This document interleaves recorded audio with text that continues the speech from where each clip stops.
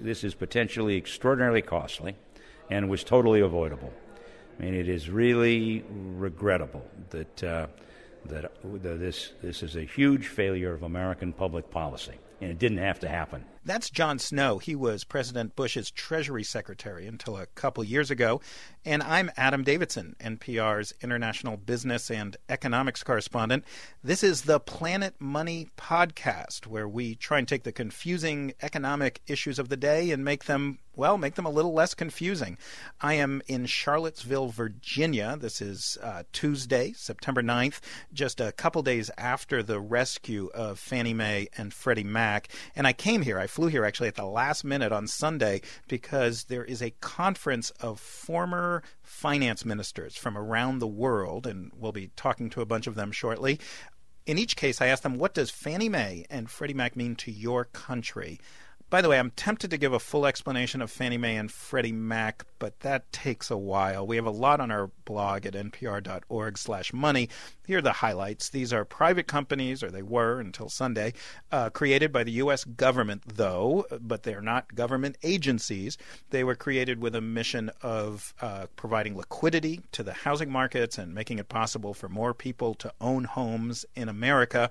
They've always been a very odd organization, private, profit-seeking companies trying to get money for its shareholders, and at the same time, they are trying to promote a public mission. There are many people who think this is untenable, who think the idea was a bad idea from the beginning back in 1938.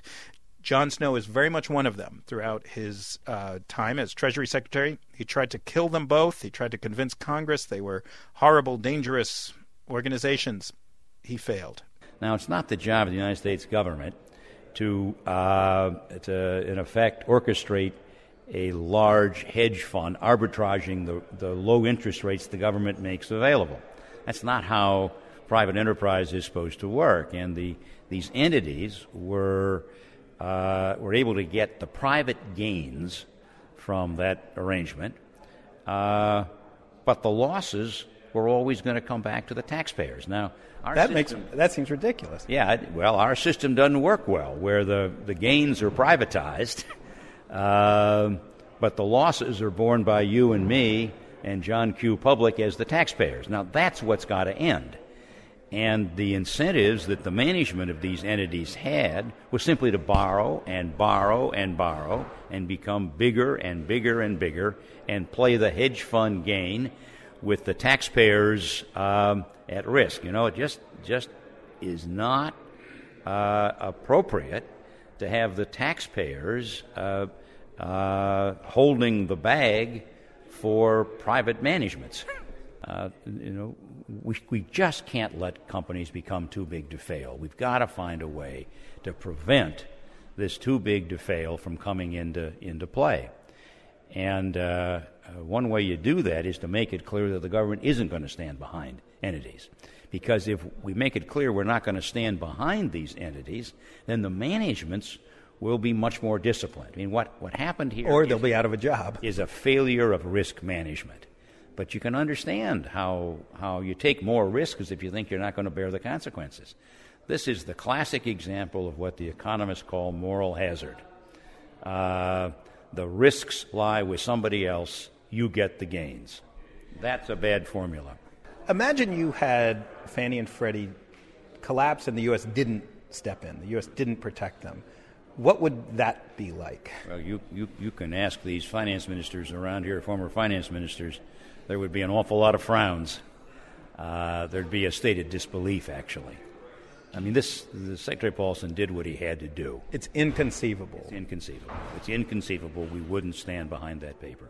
Would that have been the most damaging thing in history to the U.S. economic, financial? I don't know about history, but it would have been. It clearly would have been had far-reaching implications for the U.S. and for the whole global economy. The bankruptcy of Fannie and Freddie would have meant Armageddon, would have meant What do you mean Armageddon? a meltdown of the financial system. The global financial. Yeah, of the global financial system. Standing right next to Treasury Secretary Jon Snow, former Treasury Secretary, is former Finance Minister of Italy, Domenico Siniscalco. He, I should note, works as a senior fellow at Merrill Lynch, the company that advised the Treasury Department in the takeover of Fannie Mae and Freddie Mac. It's one of the cases where market cannot look after itself. So, too bad we ended here, but at this point it was the only option, I believe. What would have happened in Italy if Fannie Mae and Freddie Mac went under? Well, I cannot even think about that. I would imagine big jumps in the rates, tremendous impact on confidence. So I'm not talking Italy, I'm talking Europe here, would have had very, very negative repercussions. I don't understand why. We're talking about two companies that underwrite mortgages in the U.S. Why does Europe care so much? Is it because Europe happens to own a lot of Fannie Mae and Freddie Mac debt? No, not only because, if Fannie and Freddie would have disgracefully failed, the impact on the U.S. Rates and capital market would have been substantial, with immediate repercussions on the Italian bank. Suppose we own U.S. Treasury, as we do, or suppose we own U.S. firms, as we do, that the repercussion would go through the channel. So you don't need to own anything by Fannie Mae or Freddie Mac. Exactly. It was too huge, too big to fail, no doubt. They are too big to fail. Everyone tells me this. They're too big to fail. So I don't understand what that means. That doesn't mean they're too good to fail, obviously, because they were run pretty badly. Too big in that they were ubiquitous. Everyone held their assets. They were enormous.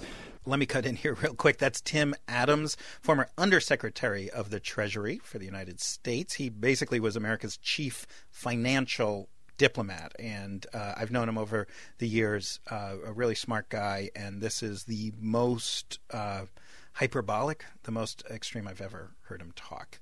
Let's get back to his explanation of the size of Fannie Mae and Freddie Mac and why he sees them as too big to fail. Think about a portfolio that's $5 trillion. That's half the size of the U.S. economy, a large fraction of the global economy. So when you have something of that magnitude that is so systemically important, it can have an important effect if just even small variations in their price. But just to let them go would have, I wouldn't say cataclysmic, but you run the risk of near cataclysmic set of conditions.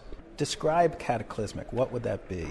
How would my life be different? How would life on the UVA beautiful campus be different? How would life be different for the average person? Right. Well, the global economy has run on credit, and that means for a campus like this, it's student loans. It's the university that borrows to fund expansions and buildings for hospitals, for businesses that provide services to this university. Or any city, the municipality will buy. Absolutely. The Charlottesville Municipal Borrowing Authority, credit markets would seize. Would seize up. You mean the mortgage industry would seize? I would think it would be across the board. I think there would be if they were to collapse, there would be such a systemic set of conditions that credit markets generally would either stop functioning or the price that you would have to pay to borrow would be so exorbitant that people would stop borrowing. And if you can't borrow, you can't run your business, you can't go to school, you can't run a university, you can't expand, and therefore the economy stops. The economy stops. We are built on credit, and that's what runs the economy. It's what runs the real economy. It's what every businessman, every businesswoman gets up every day. They need credit to just run their daily operations, just cash flow, or again to expand. Without access to credit, the economy seizes. It just stops. If they were to have collapsed, it obviously would directly affect mortgages, but it would affect confidence broadly. And the system runs on confidence. And if confidence dissipates, then the system goes with it. So Fannie Freddie collapses. Is it Great Depression bad? Is it late 70s bad?